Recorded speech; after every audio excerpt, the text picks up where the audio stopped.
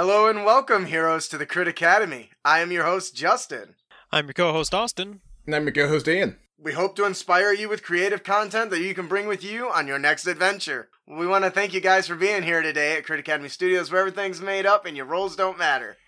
Yep, that's right. Your role's like playing on a virtual tabletop with no internet connection. Kinda neat that. Yep. That's rough. Not much of a online play without internet. Without online. Yeah. They kinda need that, yeah. We got a really exciting show for you guys today. We're going to be talking about, honestly, it's become my favorite virtual tabletop system, the Foundry VTT. I'm really excited to talk about that. And of course, we have lots of goodies to give away, as well as unearthed tips and tricks that you can bring with you on your next adventure. But before all that, we have a little bit of housekeeping to do. As we always do. Right. So we just finished on Friday. We finished issue 6 of our Capes and Crooks playtests.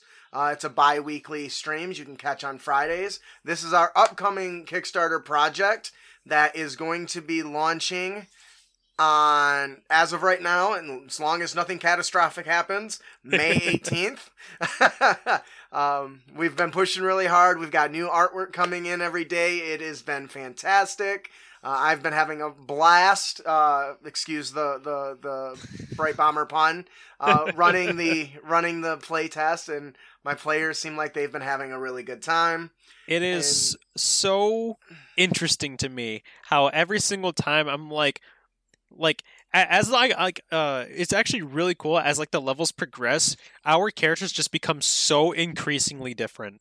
Like, actually. Yes. Like, at level 1, we're all kind of, like, base, like, yeah, we can kind of do some stuff. But as, like, the levels progress, like, me and Ian are playing the same class, but we are completely different characters. Like, nothing about us is similar in almost any way. Now, if our dice rolls actually were good last session. Yeah.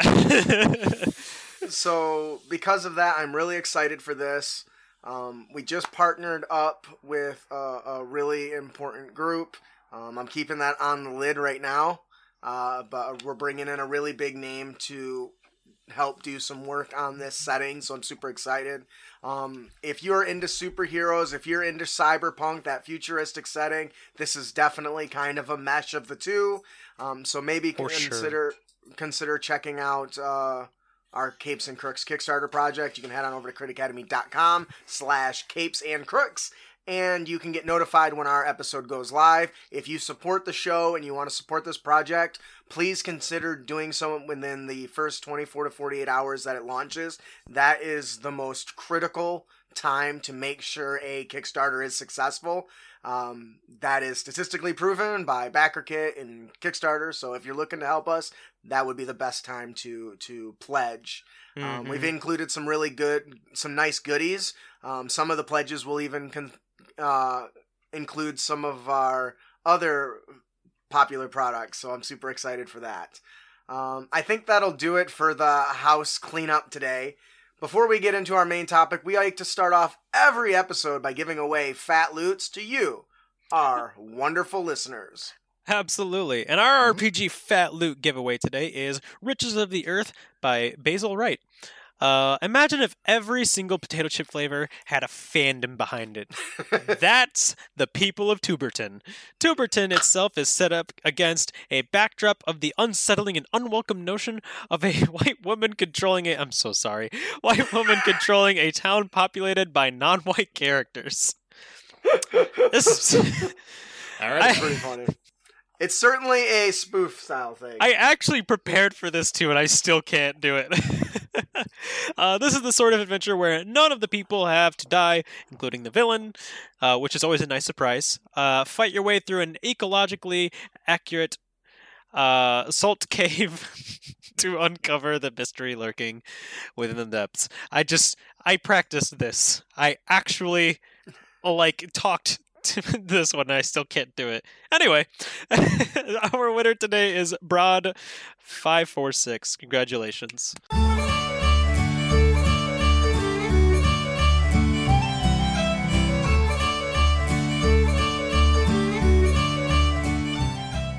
Congratulations.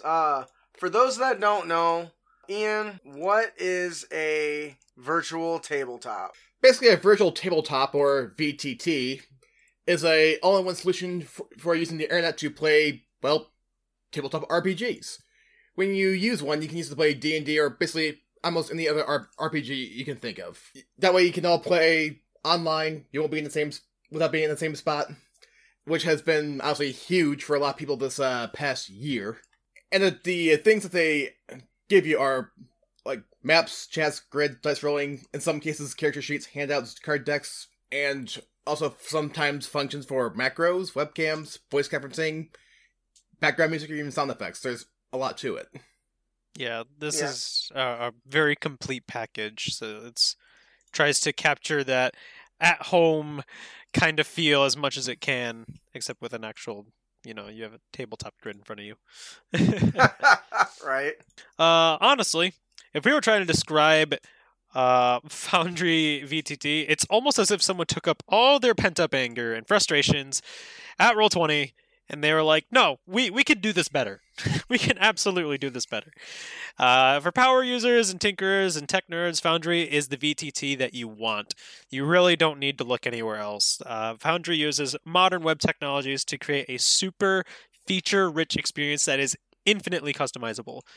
Now, why do you mean infinitely customizable? It's because people can actually just make things for this product. It is people are. It's like I don't know if you guys play on Steam or anything like that, but it's like a Steam marketplace, but for virtual tabletops. It's just crazy. The developer is also extremely responsive, and a large community has grown up around Foundry with modules that can do virtually anything. Foundry really puts the ultimate power right in your hands, and you don't even have to create most of it because you can probably find someone who has already thought of it, and it's there for you. Yeah, that's spot on, man.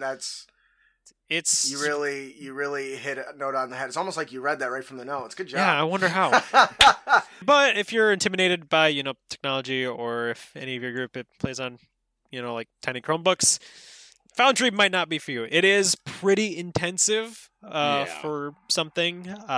It's because it just runs a lot of resources, so it does have that kind of issue behind it. Plus, there is the actual learning curve to use it effectively. Can be a little jarring, but they do have YouTube tutorials and stuff for that. You just have to actually sit through it. Yeah. So one of the things that is worth noting that not unlike Roll20 or some of the other ones that are free to use, there is an upfront cost that is associated with Foundry. Some people may consider that a negative. I don't personally. No. And part of the reason why is, yes, the upfront cost is like $50, but because it's open to mods and the group that's running Foundry in general constantly is updating it and adding new assets and new features, meaning its growth potential is ridiculous. Mm-hmm. And its customization is ridiculous. And I think that really is what you're paying for. And I think that's also part of the reason why it's a little more technical savvy, because it's designed for the more nerdy person who's willing to go through the extra effort to add all the extra cool features to make sure their game is perfect. Now, I do think it's worth mentioning, though, that for Roll20, though, Fantasy Grounds and other services, that they do have subscription levels too, which you'd be paying every month. But here, it's a one-time cost. Yeah. That's a really good point. On top of that, that this is just going straight to the developers to make this better. So yes, it's not like some large name corporation trying to, hoard the money or whatever. This is going straight back into the people because they're going to want to make this product better so that more people will buy it. So even then, it's worth the $50. So how about we go through and we talk about some of the cool features, and we can do this as we are looking at our program here. I've got it set up here so I can kind of play around a little bit. I don't know if they're in here or not, but the players. So as you can see here, one of the obvious features that you get is battle maps. Look at how good quality this one is. It's super crisp and clear. I think that's probably one of the things that you expect out of a virtual tabletop. It's got to allow battle maps. And I think this one gives a a myriad of good quality features that the maps don't innately come with. One thing I've learned playing with some programs on map making is that some maps, when you make them, they come with, like, you can set in dynamic lighting and everything. This doesn't require the map already kind of have those set in. You can add them however you want, which is pretty cool. You can see here that it zooms out quite a bit. So you have a lot of playroom. This is a pretty big map, I think. But what's really interesting is I want to talk about really quick the things you can do as a dungeon master that just make your life incredibly simple. I don't think my players realize this, but if you see all these little white vein workers on here, because, you know, I have a character who has AoE powers that just happen, so I figured it was super important that this battle take place where there's innocents and he had to be careful. But what's really cool about it, up in the top section here, and I want you to keep in mind, my understanding of this is very small compared to what this program can do. Yes. But what I have figured out is pretty cool. So normally you would think you would need, for instance, let's say 20 different tokens or something for like locals, right? So you got a villager token, for instance. You can then select one of those tokens and actually make changes to it on the fly and make it no longer that template. Oh, there we go. You can change its hit points. You can change out its name, its stats on the fly, and then create really quickly. So when your players, and this is why I love it as a DM, if the players decide that person's now important, I can change it. I've now given it a name, and you can do that all as you're going, which I just think is awesome. That also means you can take those generic stats and apply it across multiple tokens if you choose. So if I decide this is now a boss or a mini boss, and I want to make 3 of them, those changes that I can make now means that I can change them across multiple tokens and then just change the image on the token right on the fly. Yep. As players, what were some things that jumped out at you that you really liked? Being able to interact with other players to for instance, I can go to like another player here and I can like change their condition. So like in this one particularly, we had like a lot of sleep condition. You can see in the little top left corner of Stella's character there, you can see that there is like a little sleeping icon and whatnot. And I think that was something that was pretty big to me because that way I like when it's not when it's not my turn and like it's their turn or something and like there was a reaction that happened or something, I can just go over there and do it for them. They don't have to put the excess brain power for it when I can just do it. Which and also works for the DM. Helpful for me. Yes. Yes. He's like, it's just this little button. I was like, I don't know where that is. Thank you for doing that. Yeah, it's I see Ian is playing with one of the other cool features that I really like about it. Yes. You want to tell us a little bit about what you're doing there, Ian? Well, I was drawing a cone effect, though, like, if I had an ability, which I don't, we could at least trace out where it's gonna go, and move it around as needed. Which is really quick, and everyone can see it. So there's no, if you're big onto wanting to know exactly what's in the way of your power and your effects, you have control over it. And it's super easy to use. It's literally, you go up to the ruler, you click the effect you want. I'm going to pick a circle, and I just drag it for the effect. And then you can move the token wherever you want, and it shows you what it affects. That's really cool. Also, like, rectangles, so you can really make, like, line effects if you want.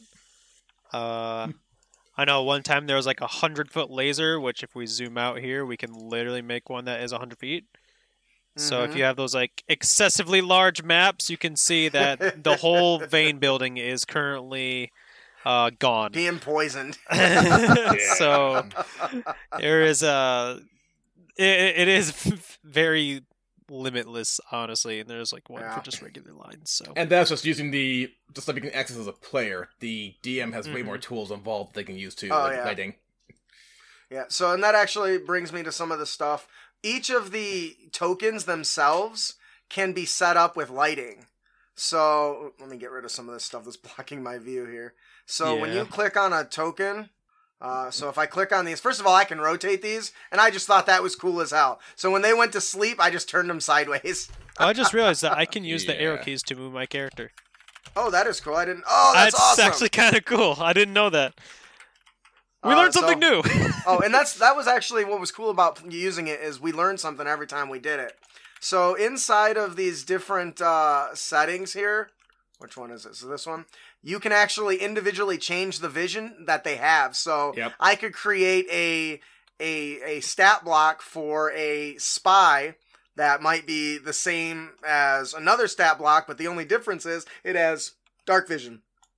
And so when you're running the color schemes, it shows up and blocks their vision of what they can and cannot see, which I think is really cool. That's one thing I've noticed this has got a lot of, is dynamic lighting. There was a button I pressed yesterday that went, okay, here it is. It says it's a transition to darkness. So when you're telling a story and you're trying to, all right, you guys are setting down for the night, the sun is going down, you're lighting up the campfire, and it's getting dark, you can't really see beyond the light.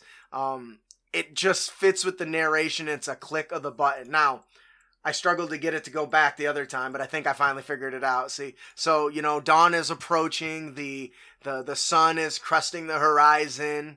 And, it comes back real slow and nice too. That's cool. So it's little things like that. Now, mind you, my Foundry has no add-ons right now, and this is just base. Hundreds.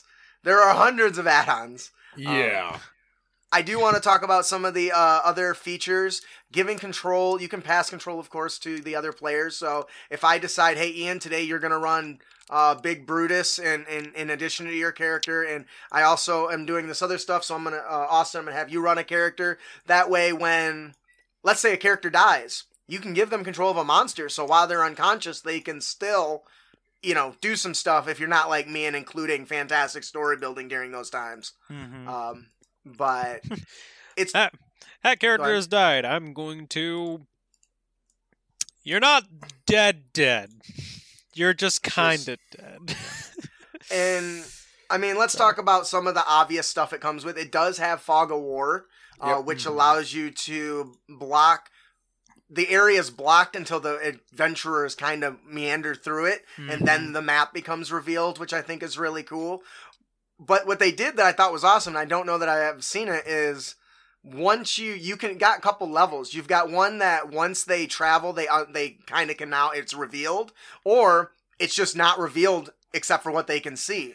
So they can't keep track. I think that's awesome if you want to run a literal physical maze that they can't see beyond their line of sight. So it just all goes black after they pass it, which I think is pretty cool. Certainly more realistic, which you can't do, honestly, in like an actual tabletop setting. You can't do Fog of War. So that is definitely like one of the benefits of having a virtual tabletop, because you can add those kind of elements. You don't have to theater of the mind it right now. You can literally just say, you guys can't see this. You can't react to this as a player. You can't be influenced by this decision because you literally do not know. Zambo Nuts makes a good point. This is going to be a weird podcast. We should make sure we're describing exactly what we're doing. Oh, well, yeah. They get the point. It is worth noting that Foundry also supports animated maps, weather effects, as you've seen, day and night effects, which is really cool. And all those things are just enhancements to the game. There's a lot of Patreons you can support that create animated maps and stuff. So, obviously, just like other virtual tabletops, it includes dice, and that you can hide, character sheet integration, customization. I love macros. You can create complex macros that throw your dice, roll your attack all at once. If you want to speed up your game's combat, which is awesome. There are mods and stuff to get a variety of like virtual different style dice that just scatter across the screen, which is pretty dope. Yeah. It's also really easy to roll specifically for like a D&D styled virtual tabletop. It's really easy to roll your stat as well. You can kind of just double click on the character and you hold the shift key, and then you just press a button and it just rolls immediately a D20 for you. Or if you have to do like a strength saving throw, it actually brings up the option. You get a saving throw or an ability check, and you can choose one of those, and then it rolls a D20 for that. So it's actually really awesome how well it does this kind of stuff. The one thing I really like is that it's so versatile regardless of what game you're playing. Obviously, I play 5th edition, and it does come with the SRD for that and many other games. So it's quick. Once you learn it, it's easy to apply it to other formats that you're running on. I do think it's worth noting, too, that when you fire up Foundry itself, it does have a list of modules you can download in the modules tab. And it does have a game system tab as well, too, that you can download some, but that's just scratching the surface. If you go to the actual website, there's actually more modules available that you can download. Same with game system as well. That's just something that's worth noting. So it's not... For sure. So it's worth checking out what games do you play to go there and look and see if this is a good product for you. But to see if it's supported. Yeah, absolutely. It is. There is. So I've been talking about how great this is because honestly, I've been falling in love with it. Which is, I'm much more of a theater of the mind person. But something like this is great when I do want to run a more complex, strategic, battle. And it comes with some really cool things, but there are some drawbacks that are worth noting. By itself, the DM runs the game from their computer. So if you're the DM and you've got a old ass computer, you're probably going to have problems because all the players are connecting through the browser to your machine. I don't think that's as big as a problem as I make it sound, but it is something to be aware of. Regardless, yeah. But because of that, they do offer. There are some third-party companies that you can find right on Foundry's website for like $5 a month. They'll host your games, which means your players can access them at any time, not only when you're running it on your game, when you're running it from your computer. Which is, on Friday they tried connecting, and my computer decided to be Windows and restart and update, so. They couldn't access it. So I would say is a con, but it's a very minor one considering the fee for like hosting is only a few dollars. And honestly, I don't know about anybody else, but very rarely are the players going to go and do that stuff on their own time anyway. So I don't think it's as a big a deal. If Austin wanted to, hey Justin, can you boot up the server? Sure, I'll leave it running while I'm doing other things. That's fine. Yeah. But I definitely can see some people seeing that as a minus. Yeah. It does have integrated chat and video streaming and music uploading and audio triggers. Oh my god. I figured this out way too late. It has audio triggers. So like you can set it so there's a door opening anytime they say that they go through a door and you click that tile. It makes like a or a door noise, or if it's a trap, you can do the trap slingshot and releasing of the arrows, or a sound of a fireball explosion. Or this is what got me really excited, is if your boss NPC is on the map, you can click it and have it play a pre-recorded monologue, like in character voice and everything. That's actually pretty cool. That to me is just. That's awesome, and I think that's the coolest thing ever. Really sets the tone for what's going on, That's cool. That's a good example here.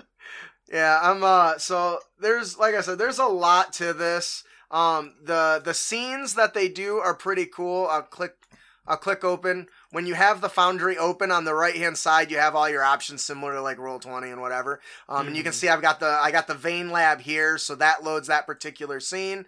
And as soon as I click off of it, I can bring up this very appearing overly complex, configuration screen, but it's pretty simple when it's just talking about the name of the map, the background image you're going to load, fog exploration, all that stuff. And you add new scenes and can jump between them.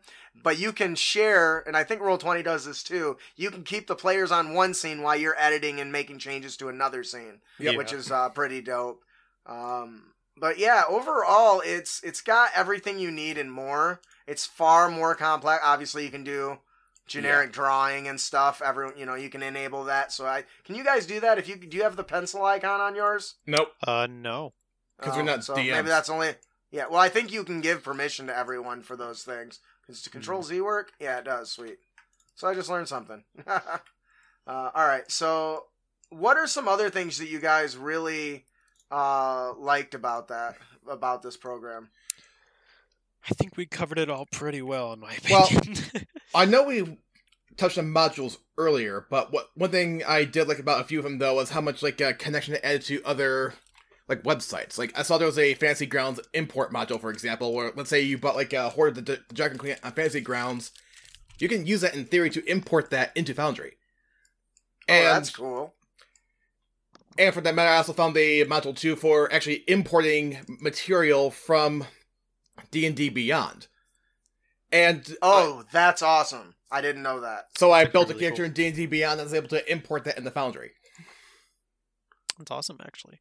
That is really cool.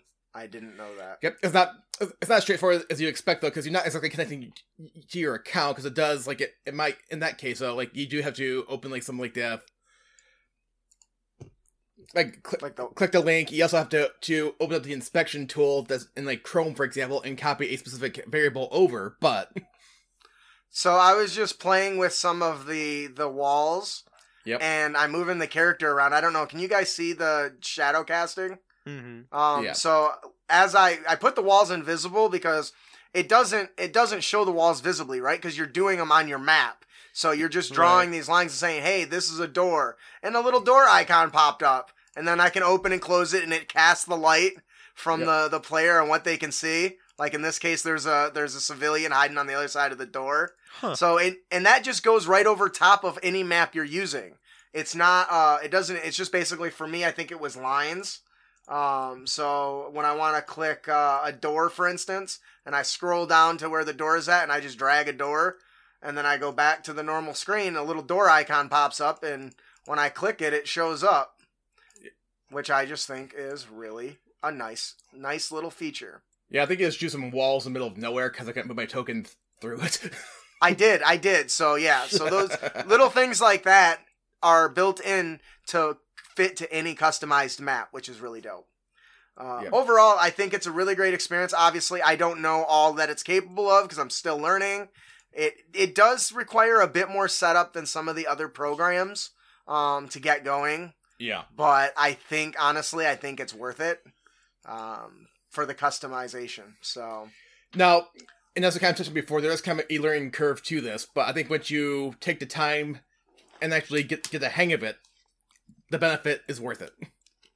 Absolutely, sure. And I'm certainly on the same page as you when it comes to that. Is there any other thing that we might have missed that you guys really like that you wanted to talk about?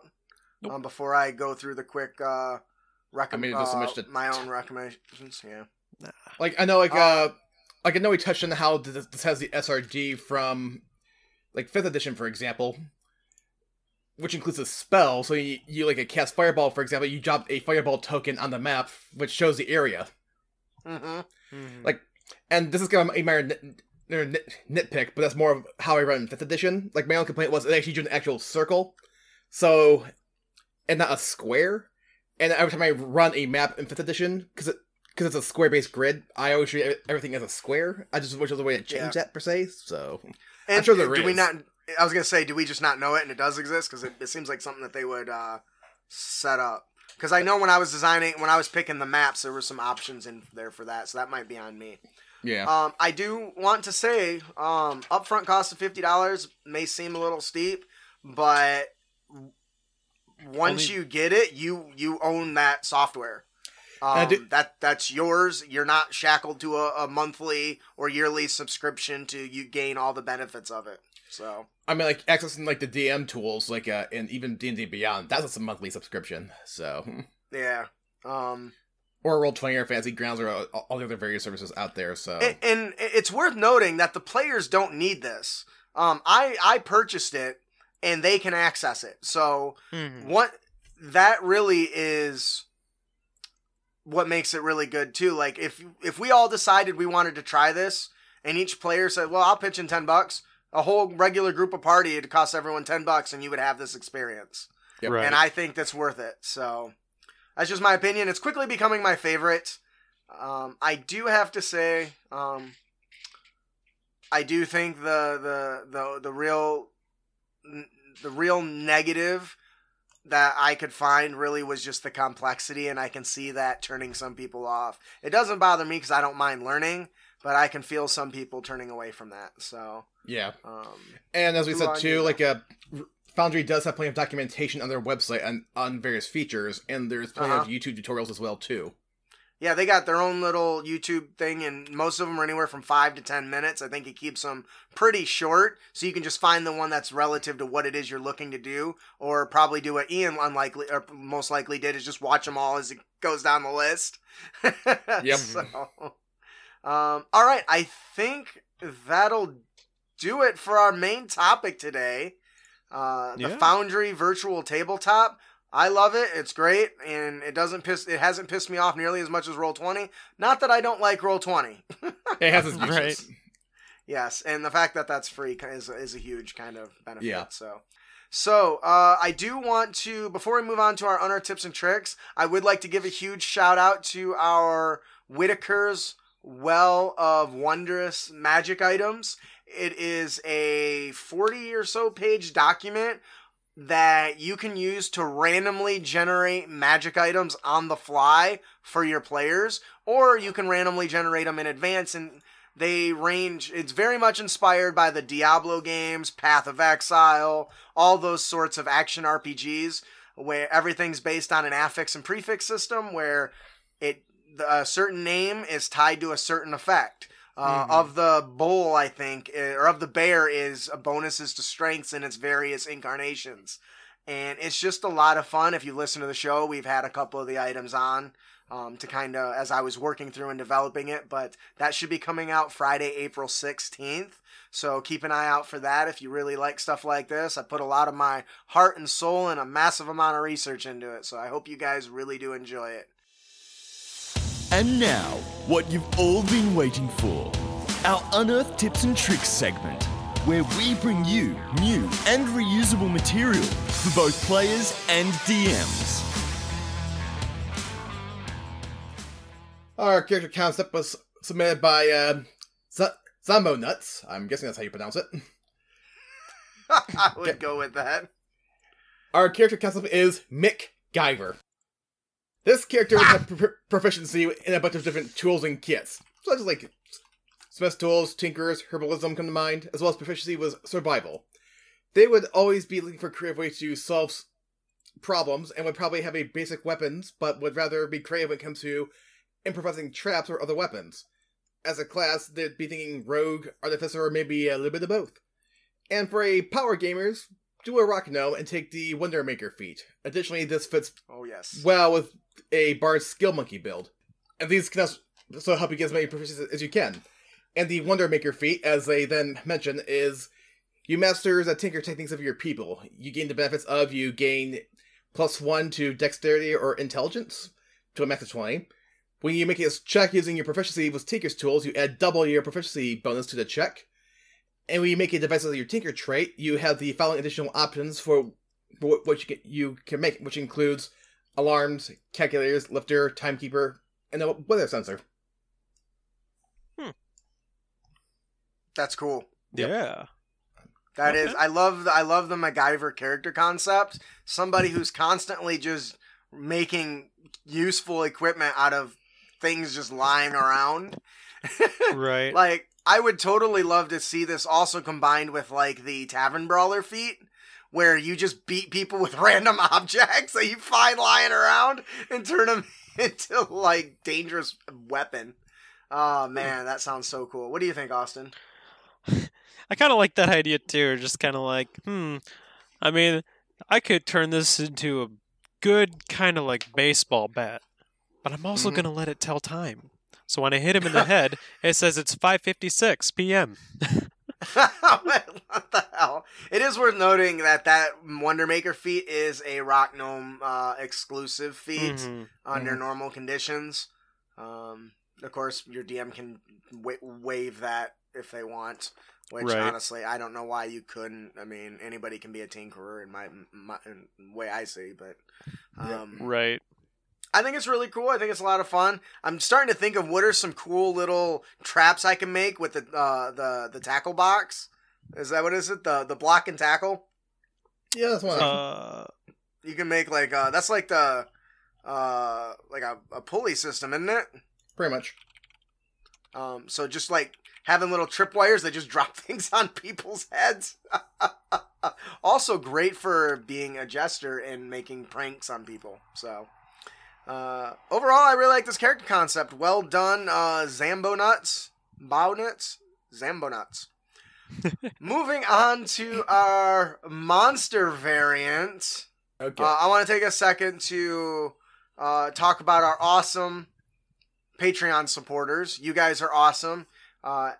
every week I get to spend valuable time creating wonderful monsters, not just the stats, but making these beautiful illustrations that go into our monthly UTT book. Every week I compile this and all the notes and everything that we've talked about on the show into all the UTTs into a single bundle for everyone. I wanted to give a great example of what it actually looks like, so you can head on over to critacademy.com, or I'm sorry, you can head on over to facebook.com and pick up the Dwarven Staticaster at no cost. It's available for free. Just Google it inside the Facebook search and you can find it. But what do you guys think about this layout? I mean, I like obviously I picked the purple theme for our, because it's the color of the show, but. Right. Good layout. I like it. Yeah. I think that looks sick. It's true. That dwarf shooting lightning is pretty awesome. So I do like the artwork attached to it. let's talk a little bit about what the Dwarven Staticaster is. You're going to start with the origin stat block, the Oni. The Staticasters are a unique bunch among Dwarven kind. Born mostly from gray dwarves, but does show up in all varieties. Inside beats a unique spark of power. They learn to control the power of crackling lightning, releasing it through their body or in massive bursts. Lightning can be seen constantly leaping and bouncing around their stocky frames. With a bit of concentration, they can push lightning into dangerous auras, making it difficult to even stand near them when they wish to be kept left alone. So one thing that's really cool about these is you can see that we got the background. We also have lore that the DM can feed to the players based on their knowledge checks, which reveals not only powers, but like weaknesses or special abilities that they have that they might use on somebody. So it's pretty cool. Like there's one that talks about being able to convert enemy offensive attacks into a defensive maneuver and then re-releasing it as a attack of their own, which is basically absorb elements.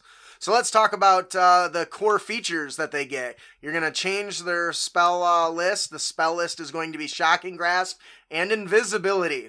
Now, these are both at will. Sticking with the gray dwarf theme, Duergar. The invisibility at will is just a thing. Needs to be a thing, so it is. We're going to give them once a day. They can cast Absorb Elements, Call Lightning, and Shield. Surprise! If you don't know, this is a challenge rating 7 and is not for the faint of heart. Nope. Some of the core features that we have given them specifically is Crackling Aura. I'm sure my boy Austin here recognizes some of this. At the start of each of the Staticaster's turns, each creature within 5 feet of it takes 1d6 lightning damage. A creature that touches the Staticaster or hits it with a melee attack while within 5 feet of it takes 1d6 damage as well. We're also giving it also has the Enlarge feature, which is a Grey Dwarf thing or a Duergar thing, where for 1 minute the dwarf magically increases in size. Anything it is wearing or carrying enlarges with it. While enlarged, it gets double its damage dice on strength-based attacks and etc., which is pretty cool. We pick it up with the war pick, so because it's an underground guy who's gonna beat you with a pick, right? And then of course the really cool thing is the Static Burst, which recharges on a 6 at the start of a round. It releases a crackling burst of lightning in a 60-foot line, 5 feet wide. Each creature in the line must succeed a DC 15 Dexterity saving throw or take 9d8 lightning damage on a failed or half as much on a successful one. What do you guys think? I really like the recharge. I love rechargers because you can get so crazy with them, and that seems kind of crazy. 98's a lot. Yep. But challenge rating 7 makes sense. So let's talk about something else that I added that isn't on the show notes. I added a legendary actions because why not? So it's going to have 3 legendary actions. It's going to get Emboldened Presence. If the static caster is enlarged, it can assume a powerful stance, giving strength to nearby allies of its choice within 20 feet. They can roll a d4 to add that number to the next attack for the next attack made before the end of their turn, so increase everyone's damage just by being present. Check out my greatness. Now, in my mind, he's like sending out like lightning or something to like beef him up or something. I haven't really thought about the logistics of it, and then we're gonna give it Static Rush. The Static Caster rolls a recharge for its Static Burst. More lightning, right? I love those kinds of legendary actions. And then, of course, because, he's a dwarf and a meathead, we're going to give him Overpowering Charge. If he moves at least 15 feet in a straight line towards a creature, the creature must succeed a DC 15 saving throw or be knocked prone. If the target is knocked prone, the Static Caster can make one attack with his War Pick. Knock you down and smash you. I love it. Or nice. Pierce you. Real good. Gotcha. Yeah, so...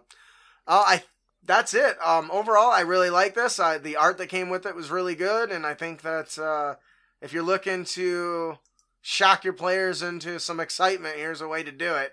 I really like the idea of this character being like some sort of like head honcho of a group, and the big boss, and because you don't expect a big dwarf to start shooting lightning at you in most cases. So no, not at least usually. I don't. I certainly wouldn't. All right, I think that'll do it for our monster variants. The Dwarven Static Caster. Nice. Austin, would you like to tell us about our encounter? Absolutely. So our encounter of the podcast is, as you might have guessed, the Foundry. Nice! A dangerous gnome artificer named Anita Fixin. I forgot about that. Is on the loose. Anita has been attacking merchant caravans to gain access to powerful tools and materials to make her weapons even more dangerous. She's been attaching small contraptions to wagon axles that explode when subjected to serious impacts. Once detonated, she robs the targets of any equipment of value to her. The characters have tracked Anita down to her lair, an old, thought-to-be abandoned dwarven forge hidden in a mountain. She has rebuilt and redesigned the area to be nearly fully automated with clockwork and gear-forged equipment. The area is protected and managed by constructs of her own design. Use the quadrone and pentadrone stat blocks for this. The area is littered with traps and hazards that threaten the characters. Moving conveyor belts, a creature that ends their turn on a conveyor belt moves 5 feet every turn. Massive mechanical claws, so it's a +6 to grapple checks. Escape DC 14. And massive vats full of molten hot metal. Use fire breathing statue for this one. All the while, Anita thoughts and controls the Foundry and its hazards from behind a thick wall of reinforced glass. Kind of like a very Saw-like moment in this one, where you kind of the game master kind of sits behind and lets all the other things do the work for it. Yeah. But I do like that, so... Oh, I'm sorry. This is supposed to be like... this. Yeah, it's certainly... This is a really fun encounter that I really enjoyed. Obviously, since we covered the Foundry virtual tabletop, it made sense that I would somehow tie at least one of the Unearthed Tips and Tricks into it. Here you can see that I took on the Foundry as a location. Anita Fixin, you know me and my stupid puns, so it only made sense. I like this because it doesn't talk about the tracking, but I think the tracking and figuring out where the devices are coming from or who's planting them, and then they got to follow them back to get to the lab is a fun aspect of this encounter. And overall, I think that having all the gizmos and contraptions do all the work sounds like a lot more fun than just the traditional monster combat. How do you guys feel about that? I do think that going through traps isn't something you don't see too often. I'm sure some DMs do. I just haven't encountered very many of them. But I could also see this section be treated as a skill challenge as well, too. Yes, absolutely. I agree with that. It really does. It is a nice way to kind of take away from the, yes, find person, fight mob before fight person, done. And it's just, it kind of messes with that formula quite a bit. So I do like that. Yep. I like that a lot. And that's how I roll. Indeed. Alright, so I think that is the encounter. Yeah, that'll do it for our encounter. Ian, would you like to tell us about our magic item? Our magic item is the Phasing Stem Pack. It's wondrous and uncommon. When you activate this Stem Pack as a bonus action, you gain the effects of the Blink spell. And for those of you who don't know what that does, you basically flicker in and out to a parallel world, which is close by. Closer than you think. Yep. Alternatively, when you take damage, you can use your reaction to turn invisible and teleport up to 30 feet to an unoccupied space you can see. That's can be quite handy, actually. And It can. And you remain invisible until the start of your next turn, or until you attack or cast a spell. The Stem Pack is empty after you activate it. So I'm guessing this is a one and done item? Alright. Yeah, I realize potions don't actually say that because they have the potion descriptor on it. Yeah. So I was like, I probably should make it very clear that that's a one and done item. What do you guys think? A rogue will find this very useful. It's a death with benefits syringe. You just kind of stab yourself. You're like, oh, I don't feel very good, and then you're dead briefly. So this like is certainly something that I have designed into Capes and Crooks as an idea of what I consider a style of items that will be around, because most things aren't going to be the traditional drink like a potion. They're going to be injections. I don't know if that's acceptable, kind of like a drug, but that's honestly the best way to deliver beneficial effects, right? You could also, in that kind of like setting, you could really flavor that as like, kind of like almost like you're going straight into like a data styled universe. So like you just see like ones and zeros everywhere, and you're kind of like manipulating outside of the space of current reality, and you're in this weird metaverse. That's pretty cool. It's funny you mentioned that because I almost got rid of the ethereal realm in Capes and Crooks, and I didn't. You want to know why? Because I want a ghost class, I want ghost villains. And so I've changed the ethereal realm to be all about where ghosts hang out. And when they transition between realms, it's them passing through the veil from that realm to this realm. So I ended up keeping it for that reason. But I absolutely love what you came up with there. It's just something a little different than, oh man, it's the astral whatever plane, the sea of dead things. Right. Oh no. Well, what's cool though is and this is just me being kind of going off script here, the idea of an entire adventure on missing people, and it turns out that there's a superpowered villain who can pull normal people into that realm and then enslaves them or something because they can't do anything. So anyways, that's a whole nother thing. So that'll do it for our magic item, the Phasing Stim Pack. Our Dungeon Master tip of the day is story linking. And this 100% comes from JVC Perry. He has an amazing set of articles from his Call from the Deep series, where he writes about all the things that he learned, writing an entire campaign book, a lot like Storm King's Thunder or Descent into Avernus. And he makes this beautiful article about everything that he learned in that process. If you're a content creator and you want to make a campaign book, go read his stuff because you will not regret it. Mm-hmm. Now, on to the actual Dungeon Master tip. One way in which I try to make things clear for players in Call of the Deep is by including as many links as possible. Now, my definition of a link in this context is a piece of information that connects one part of the adventure to another. Most commonly, it's a way of connecting one chapter to the next or a side quest to the main plot. But remember, characters don't know which chapter of the adventure they're in, or whether they're following a side quest rather than a main plot. Links help keep them kind of on track. Because players don't understand what's going on most of the time, we need to include as many of these as possible, and we need to ensure that they're not hidden behind skill checks or other choke points in the game. Mm-hmm. links are quite obvious when you think about them. In Chapter 1 of Call of the Deep, the biggest links are the Seguin footprints leading out from the crashed Nautiloid, and the map of the pirates that attack in the Sanguine lair. So you got 2 links immediately there that are tied to the Sanguine and the Nautiloid. These links help move the characters through a campaign and give clear guidance on what the most narratively satisfying next step is. And to help get your head around links, think about your favorite book, film, or television series. What do the characters discover during them that help them move the story forward? There are two major ways to include links, but by no means are the only ones. And the best way in both situations, he agrees, is liberally. You make a lot of them. Put them everywhere so it's super obvious. In this example, you got lots of links that are gated behind ability checks, and then if you've got lots of links, it's okay to gate them behind ability checks. But if you're only going to use a few, they should be around exploration.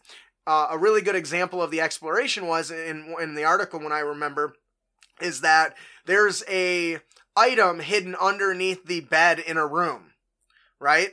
It's just under the bed. So if somebody does a skill check, you look under the bed, you find this. But if a player just says, I'm going to go look under the bed, they find it, no skill check required. And that's a very distinct difference between something behind a skill check and something found with exploration. Because in my experience, exploration can use both. Yep. Which I think is really, really great.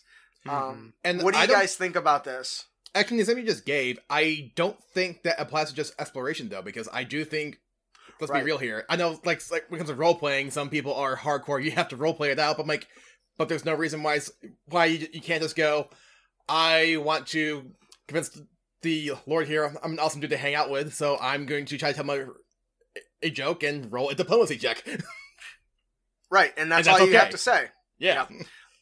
You actually mentioned it doesn't apply just to exploration, and that was kind of the point before. These are the 2 major ways, but by no means the only way. What do you think, Austin? As for using the usage of links and saying to use them liberally, I definitely agree. It's I'm gonna be honest. A lot of times, as players, me being a player and at some points a DM, you kind of really do need just a lot of things that point to this. You can't actively point take the players to the sign, but you can make a lot of arrows pointing at that sign to say, hey, go this way. Right. And so an element. Yeah. I'm for my Monday group, I'm running Princess of the Apocalypse, and for better or worse, it's a very sandboxy module. And I do think you do need to add a lot of links to move things along. In fact, I think I gave one link way too soon, for example. From the sense of that link does tie into the adventure as a whole, but they're still in the tutorial area, if you will. So when the player tries to go into that one link hardcore right off the bat, it's I'm not gonna have any payoff right now. And there's been a few points, and there's been a few times too where my players said, "Yeah, if you feel like you need to railroad us a little bit just to keep things moving along, go right ahead." Yeah. And sometimes that's hard to find that balance. The other example, one of the other examples he used, I pulled it up because it was really good. He talks about the Tritons of this underwater city are having trouble with the Kuatolas stealing their stuff. And that's just kind of something that's going on.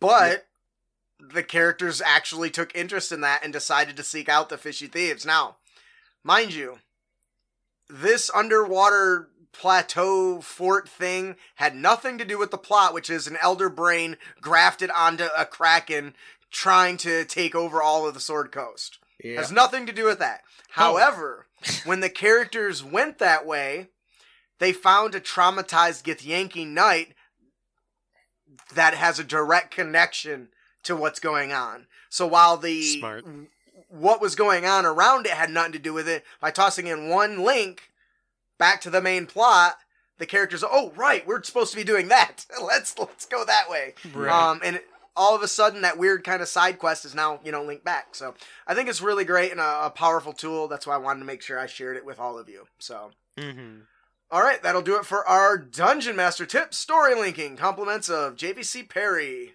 If you haven't picked up his work, you need to. The guy is a author D&D adventure genius. Yep. Next, we have our player tip of the podcast. Don't be a dick. And you can avoid dickitude by Planner Positioning System. Austin, would you like to tell us about that? Absolutely. The instant summon spell is a pretty neat ritual spell. While using it to cause an item of 10 pounds or less to be summoned to you doesn't seem like a powerful feature, it can be pretty useful, such as summoning a special set of armor, weapon, or item to deal with a particular problem at hand. Since the only limit is weight and components, you could, in theory, make anything available on command. This, however, is not, at least in our opinion, the best use of this power. The best use of this power is as a powerful tracking tool. Yeah. If another creature is holding or carrying the thing you've bound with instant summons, not only do you learn who the creature is located that has it, but more importantly, you learn who the creature is that is possessing the item. That's a little convoluted, but point is, That you know was who my that person is. And where they're at. Yes. This is a fantastic for a number of reasons. Most noticeably, tracking a villain or monster back to their lair, or identifying who has been stealing from a noble, guild, or character by setting up some potential items to be stolen imbued with this power. And while this may not seem like much, Justin can assure you, your game master will drop their jaw when you toss this concept and wrinkle their big bad enemy guy's plans. Combining this with some sleight of hand, and you can force the enemy to carry your improvised tracker. And did we mention that it doesn't matter how far away it is? Even crossing other planes of existence. Say he's real smart. He's trying to be real careful. You know, he's in a demi-plane. He's like, there's no way they'll ever find this. You now know he's in a demi-plane. I spy with my instant summons. You give back my shit. and I would be like, oh, if I was the villain, I'd be like, oh my god. How did you? How? Who did this? That's awesome. What do you guys think about this? It's like a GPS, but better. Yeah. Because it's instant. Yeah, so this is something that is... I never knew it did this. Because when you hear of instant summons, global positioning satellite is not something that comes to mind when you read it. Yeah. But when you actually break down it, that's what it is. So as a player, being able to easily set up a trap and wait for somebody to grab the object and then just track them back to their secret lair, learning exactly where everything is at or which directions and paths they take, is certainly a powerful tool and a really great way to use this otherwise mundane power. Mm-hmm. This It's is a like ritual, by the way. Yeah, which means you can do it as many as you want. Yeah. Right? Handy. That's good. Yeah, because you can do this on across multiple items, I think, right? I believe so. I mean, it doesn't. don't think... You can also just recast it if it doesn't. So, like... Yeah, I think there's no limit, though. Like, I think you can apply this to many items. And allowing you... Though you can only summon one at a time, I think. Yep. But anyways, Yeah. Overall, it's a pretty simple one, but it's a very fun idea to tinker with if you want to kind of throw a curveball for tracking. So... Like, I get the place as being handy where if you want to track down where the villain's secret vault is. Yep, absolutely. Yep. Especially if you can convince, like, even, you don't even gotta wait for somebody to steal it. You can offer somebody a gift as a reward, or as a prize, or, hey, you've earned this. Yeah. Just, here, this is for you. I made it for you. Who's you gonna can say also no? use, yeah, right? You can also use it to track your own allies. I really care about Austin's character, and I want to make sure that he's taken care of. Or maybe I suspect him of being kind of sketchy. So I give him a nice little ring that I've bound and occasionally figure out where he's at. That's very, that's kind of disturbing the more I think about it. He's over here. What's he doing way up there? Anyways, that'll do it for our player tip of the podcast. Don't be a dick. And you can avoid dickitude by utilizing the planner positioning system. Before we close out today, we have another gift to give away, compliments of our generous sponsors. Ian, would you like to tell us what our prize is and who our winner is today? Our prize today is Hit or Run. Crime or punishment? Are the characters simply a party to a murder-for-hire caper? Or are they serving the greater good by exacting long overdue justice? Uh-oh. The PCs will face a little combat and a lot of challenges during the busiest 24 hours of their lives in this small-town adventure. But success will bring great rewards, including perhaps getting out alive. That does seem to be an important step. Yes. The greatest reward, surviving. That's funny. Our winner today is Chaotic Maze.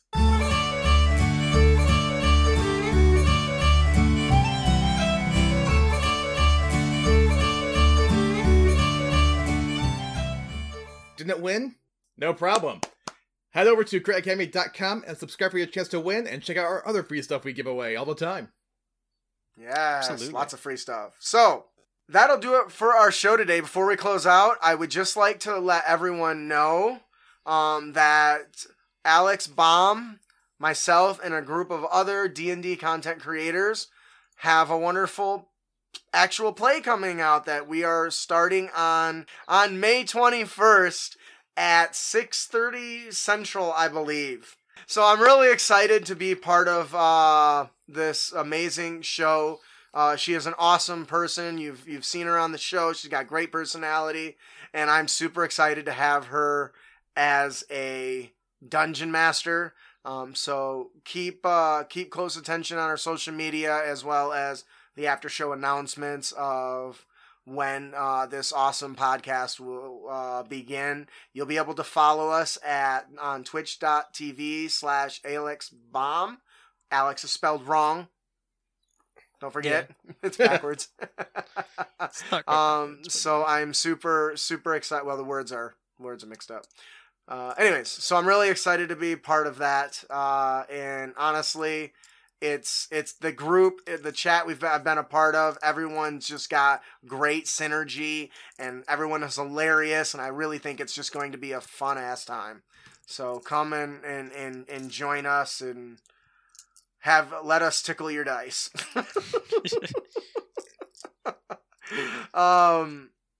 I think that will do it. Maybe.